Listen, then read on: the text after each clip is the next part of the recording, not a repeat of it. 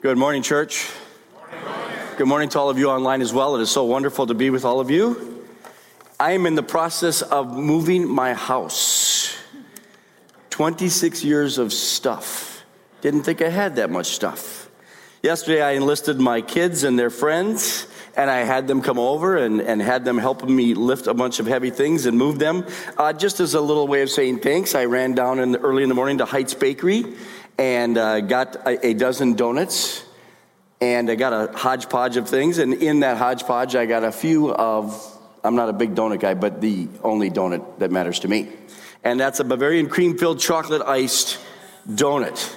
And I wake up this morning, and so my wife and I have been kind of just helping each other watch what we eat, and I wake up this morning, and what's left in the box but a Bavarian cream-filled chocolate iced donut.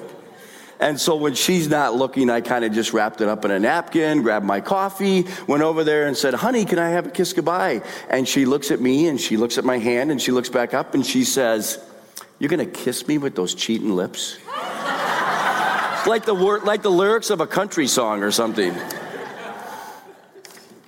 I'm so glad, though, to be here, and we're a part of the Serve Month. We're over halfway through this journey. On week one, missionary Peter Warren talked about encouraging us to stay the course and serve for kingdom impact.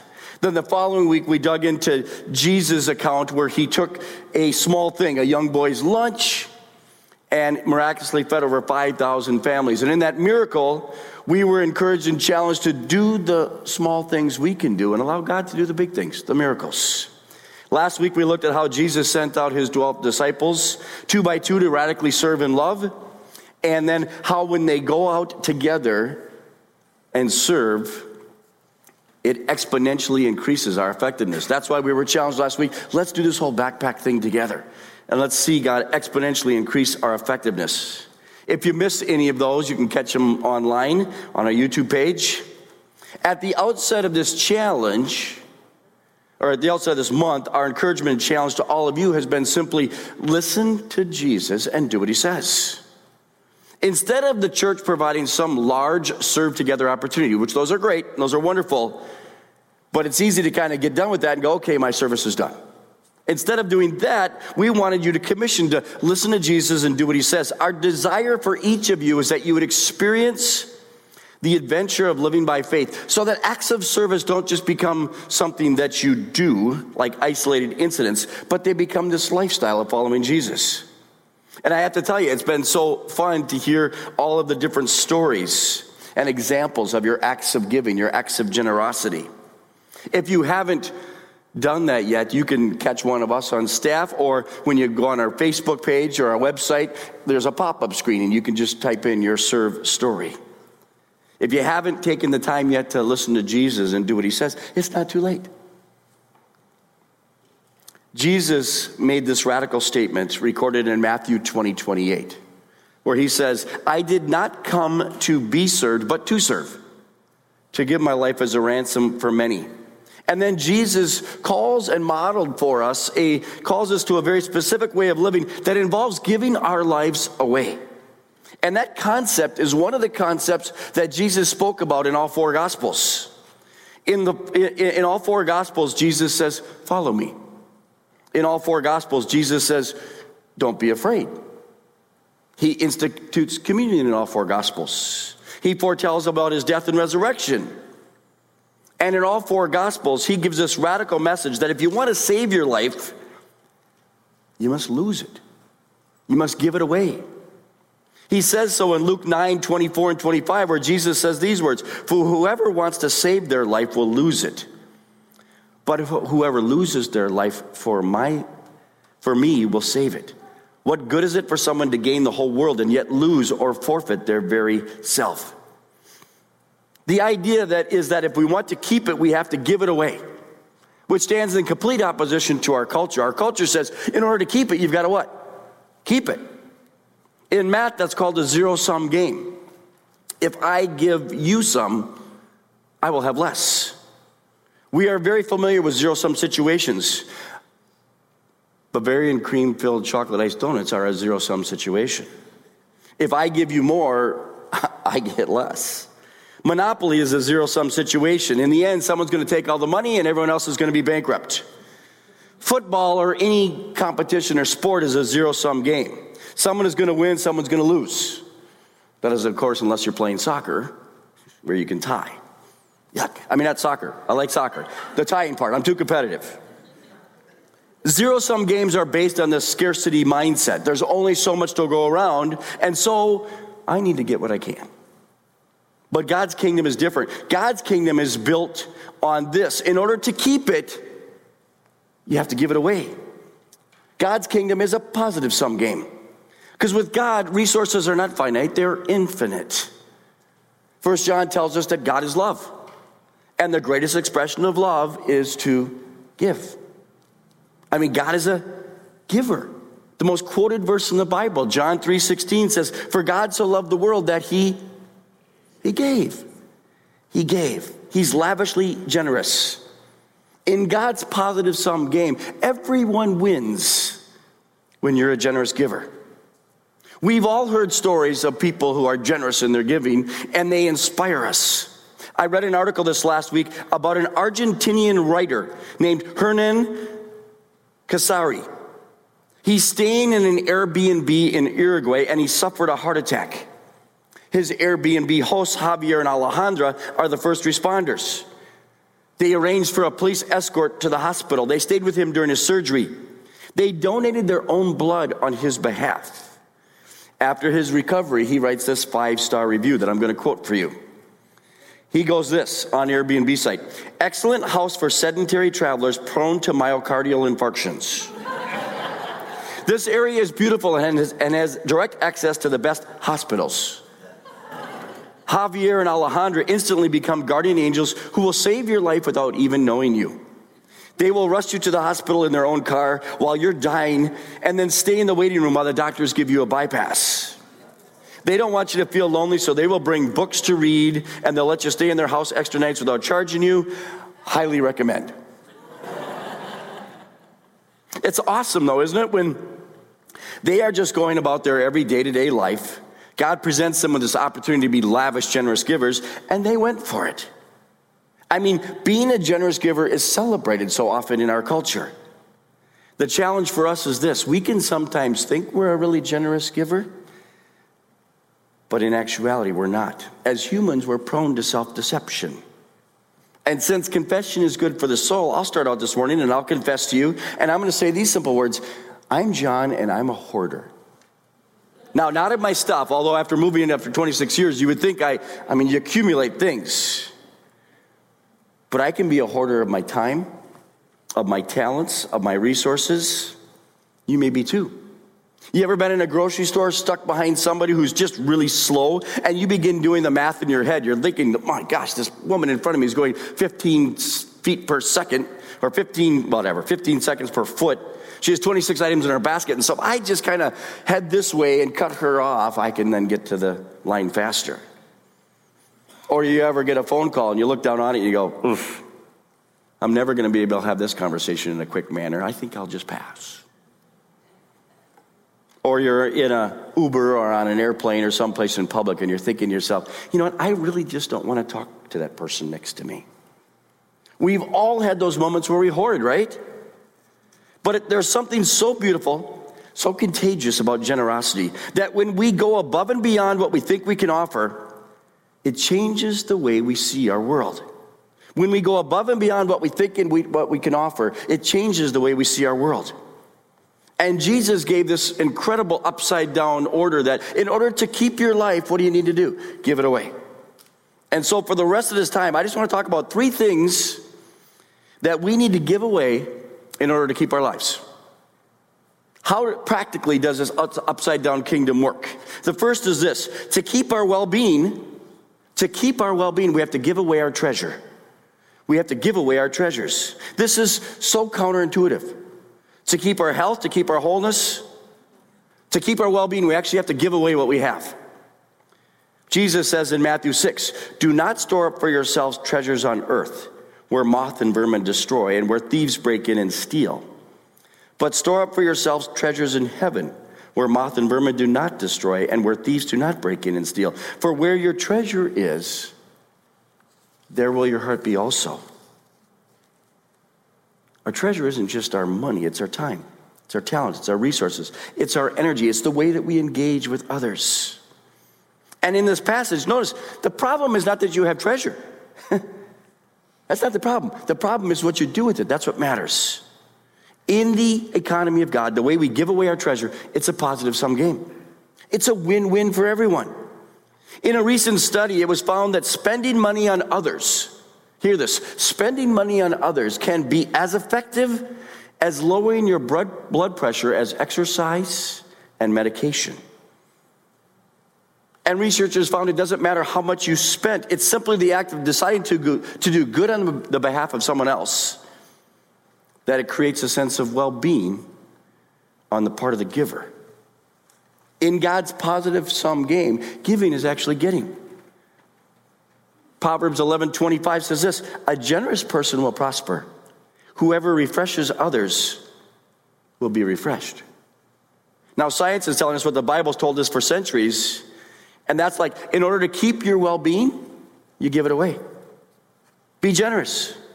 Do it even when you don't feel like it, because it's going to change something fundamentally inside of you. Generosity is the antidote, powerful antidote to anxiety. It activates a part of the brain that releases oxytocin, which is a powerful feel-good chemical. God has wired us that when we refresh others, we're refreshed. And so a wonderful diagnostic, a wonderful question to ask you about your faith this morning that I want you to ask yourself is this. Am I experiencing well-being in my life today? In my work, in my relationships, in my family, do I feel like I am living well? If not, have you been hoarding? Does God want you to bless someone? Because when you do that, there's going to be a refreshment that comes, and God actually rewires the way we experience our world. So to keep our well-being, we have to give away our treasures.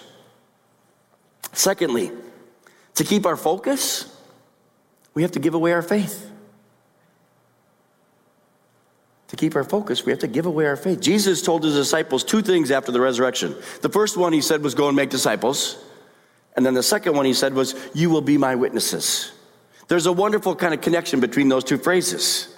When he says, go and make disciples, he's saying, go and teach people how to live the Jesus lifestyle that you're living. In other words, when you've experienced his amazing grace and his amazing love in your life, then share about it. Be his witness.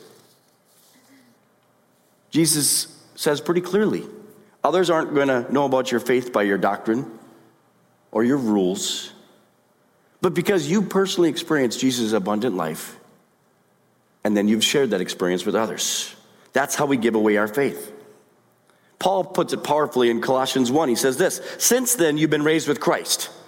Okay, so since what needed to be done has been done, Jesus Christ went to the cross, died for your sins, was resurrected, gave you power over sin, victory over death. Since what needs to be done has been done, set your hearts on things above, where Christ is, seated at the right hand of God. Set your minds on things above, not on earthly things, for you died, and your life is now hidden with Christ in God. When we surrender our hearts, when we surrender our very lives to Jesus, our souls have a new location. We've been raised with Christ, which means the things that you strive for, the things that you fear, the things that you do because you want to feel like you belong, they're hidden and secure now. They're not the focus anymore because you have a new location for your soul. Paul says it this way in Philippians 1, above all, you must live as citizens of heaven, conducting yourselves in a manner worthy of the good news about Christ. Because our souls have a new location, we're citizens of heaven, we don't have to live like the world lives. We have a different calling. I know for me personally, when my focus is on Jesus, I don't get so caught up in the rat race of this world. My mind isn't cluttered with worldly pursuits. I am secure in who God's called me to be and what he's doing in me, and I walk in the freedom that Jesus can provide. But when my focus is not on Jesus, I easily become distracted and stressed. I begin to pursue the wrong things, and I'm no longer walking in the freedom and new life that Jesus provides. You may have been very aware of this, but each service since Easter, we've been giving each of you and each of you online an opportunity to say yes to God's amazing love, to say yes to following Jesus. It's been very intentional because it's the greatest way to live and the only way to die. There are some of you listening to me right now, whether here or online, and you've never said yes to Jesus. There are some of you sitting right here and sitting online where you realize your focus has gotten distracted or been misplaced. You're not living like citizens of heaven. You're finding yourself caught up in the things of this world, and it's causing anxiousness inside of you, or you're running yourself ragged, chasing after things that won't last. So like we've done each week since Easter, we're going to pause. We're going to ask the Holy Spirit to speak to our hearts. We're going to ask him to reveal any areas where we may have gotten off track. And whether it be for the first time or for the 101st time, we're going to ask Jesus to instead fill our lives with his purpose and his peace, his indescribable joy. All right, let's go ahead and bow our heads now. Close your eyes. You can do it online as well. We want to give each of you an opportunity to say yes and to renew that focus on Jesus. And so if you would, let's just all pray together. You can just repeat after me out loud. Heavenly Father, sorry that I have sinned against you. Thank you, Jesus, for dying for me. Please send your Holy Spirit to live in me. Today I say yes to following you. With your heads bowed and your eyes closed in the wonderful safety of this moment, I just want you to go ahead, and if you're saying yes to Jesus this morning, to go ahead and just raise your hand. Online, you can just type it in the comments, yes. Beautiful, beautiful, beautiful. That's awesome. Beautiful. Yes.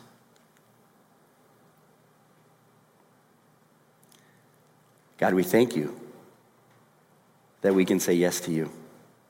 That because of what you've done for us, we respond and we say, yes, Jesus. Pray these things in Jesus' name. Amen.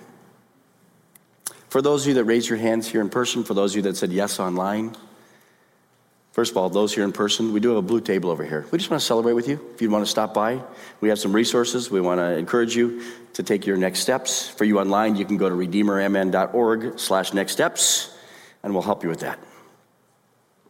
When we say yes to God, we are God's children.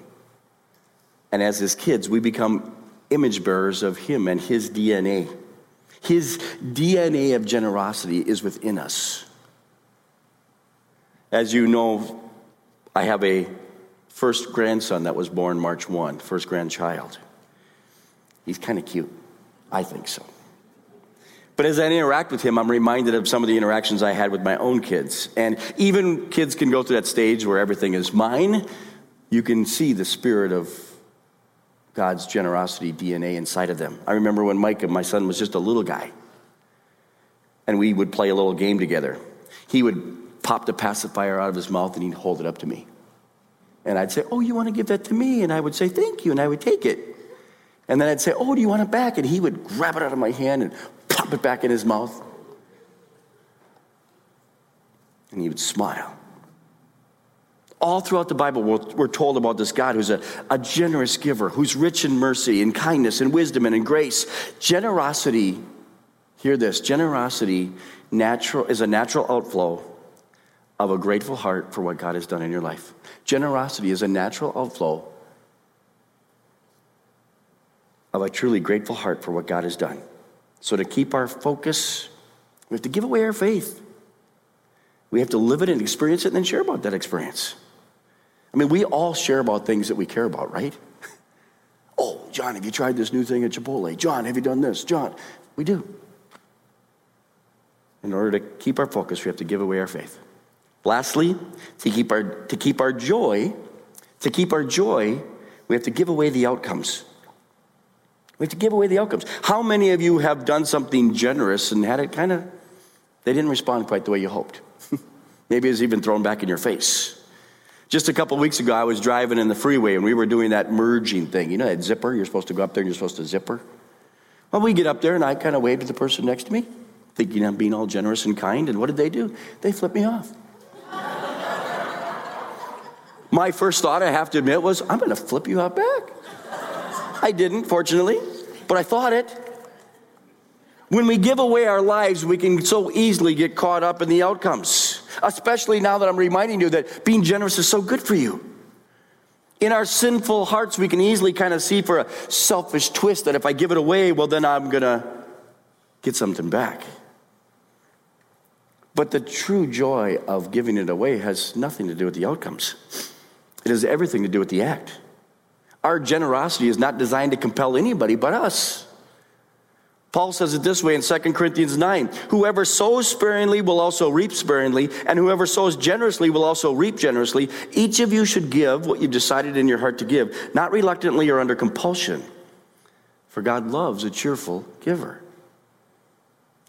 This passage basically says that the motive behind the act is more important than the act itself. We don't give of ourselves because of what we're going to get. When we know what our treasure is in Jesus Christ and God gives us an opportunity to give away and we generously give it, that's when true joy is found. That's why we've been challenging all of us. Let's listen to Jesus and do what he says. As a church, we're in the business of keeping it by what? Giving it away. That's what God's calling us to do. Remember the Airbnb story I told about Javier and Alejandro and how they just were generous with their lives. Well, I'm going to give you the Paul Harvey. This is the rest of the story right here. Javier, the man, was no stranger to medical emergencies. Earlier in his life, he'd been diagnosed with kidney disease, and he traveled abroad frequently, and he often had to undergo dialysis while he was traveling. So he created an app for your phone so that you could connect people when they're traveling to places where they can get medical help.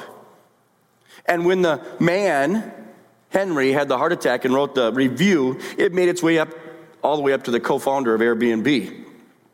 And he flew down to meet Javier and Alejandra, and he ended up funding Javier's app, which now reaches over 250,000 people around the world who connect people who need medical help to places where they can find it. All because of one act of generosity. We do and we give because God calls us to be a people who do and give.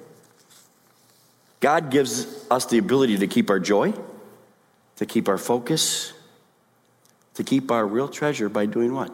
Giving it away. In small ways and big ways, we want to devote ourselves as a church to being generous givers because it reflects to the world out there, to those around you, an abundant and generous God. We want to be irrationally generous with our skills, with our relationships, with our finances, because you've heard God's voice and you know that the greatest expression of love is to give. You know what? I get to go to a faith leaders meeting with a bunch of school administrators right here in this community. And oftentimes I'm there and they'll be like, oh, Redeemer, thanks for your giving. Oh, Redeemer, thanks for helping us out. Oh, Redeemer, thanks for the backpacks. We so appreciate it. But I long for the day when you're out there just living life. God kind of prompts the Holy Spirit prompts you, you do something generously, outrageously generous, and the person responds, you know what, you must be from Redeemer. Why would you say that? Because the way you give, the way you love. Church, we have a secure hope, a treasure that will never spoil, never fade, never perish. We have a hope in God that does not fluctuate like the stock market or political climate or your bank account. God is steady and stable and abundant, and he generously provides for each of us over and over again. So just two questions as we close.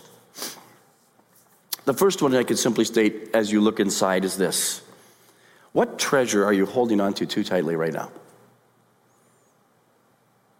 Is it your time, your skills, your connection, your money, your mercy, your energy? Which treasure is the hardest for you to let go of? Which leads to my next question. What's the generous gift God wants you to give away this week? This week, we want each of you to pray. To pause for a few moments and say, God, how can I be generous next Sunday, July 31st? Because next Sunday, we're not going to come to a church service. We're going to come and get commissioned and send you out to go serve. Because the greatest expression of love is to give. And so next Sunday, let me be real clear. We're going to meet right here in this spot at 9 a.m. All you online, we're going to be right here at 9 o'clock in the morning. We're going to pray over the backpacks that we have. And then we're going to commission you to go serve. And we want you just to go and do the thing that God is calling you to do. Again, oftentimes when we think of service, we think, well, I got to go mow someone's lawn to bless them, or I got to go do some physical act. While those physical acts are great, that could be what God's calling you to do. You can give and serve in so many amazing ways. I know a couple weeks ago we were talking about it, and Brian Montague said, well, my wife and my 2 boys, we're going to be gone. So we're going to watch the commissioning online, and then what we're going to do, because we're going to be not in our normal spot, we're going to grab my phone, and we're going to scroll through the contact list, and we're just going to listen to the Holy Spirit. And every name that God puts on our heart, we're just going to pause. We're going to write a little blessing. We're going to we're going to text a little prayer, and we're going to send it. I'm thinking, that's brilliant. I mean, there are so many ways. If you're lacking for ideas, there is a sheet up there at the welcome desk that just said 12 ideas for serving. There is 1,012 ideas for serving, but here's 12 just to kind of get you going. And so next week when you come, we're going to gather for a few minutes. We're going to bless these backpacks, and we're going to commission you to go serve. It's going to be awesome. It's going to be great. I can't wait for next week. I've never done this before. I mean, usually we come to church and we come to be served. But next week we're going to come and get commissioned and go serve. And I can't think of a better way to reflect the nature, the love, the goodness of God. So we'll see you at 9 next week, whether right here in this room or online. All right, let's pray. God, we thank you for your generosity, that you are a generous God, that it is in your nature to give. God, you are rich in mercy for each one of us. God, you have abundant grace for all of us. God, thank you that when we say yes to you, that our souls get placed in a new location and we have a new citizenship. God, thank you for the challenge and the encouragement to give away our lives just like Jesus. Father, open us, help us see the ways that we might hold too tightly to the treasure that you so freely given. And then help us, Lord, just to open our hands and give it away. God, when you speak that generous thing that you want us to do, give us the courage to just go do it. We pray that, Lord, in Jesus' name. Amen.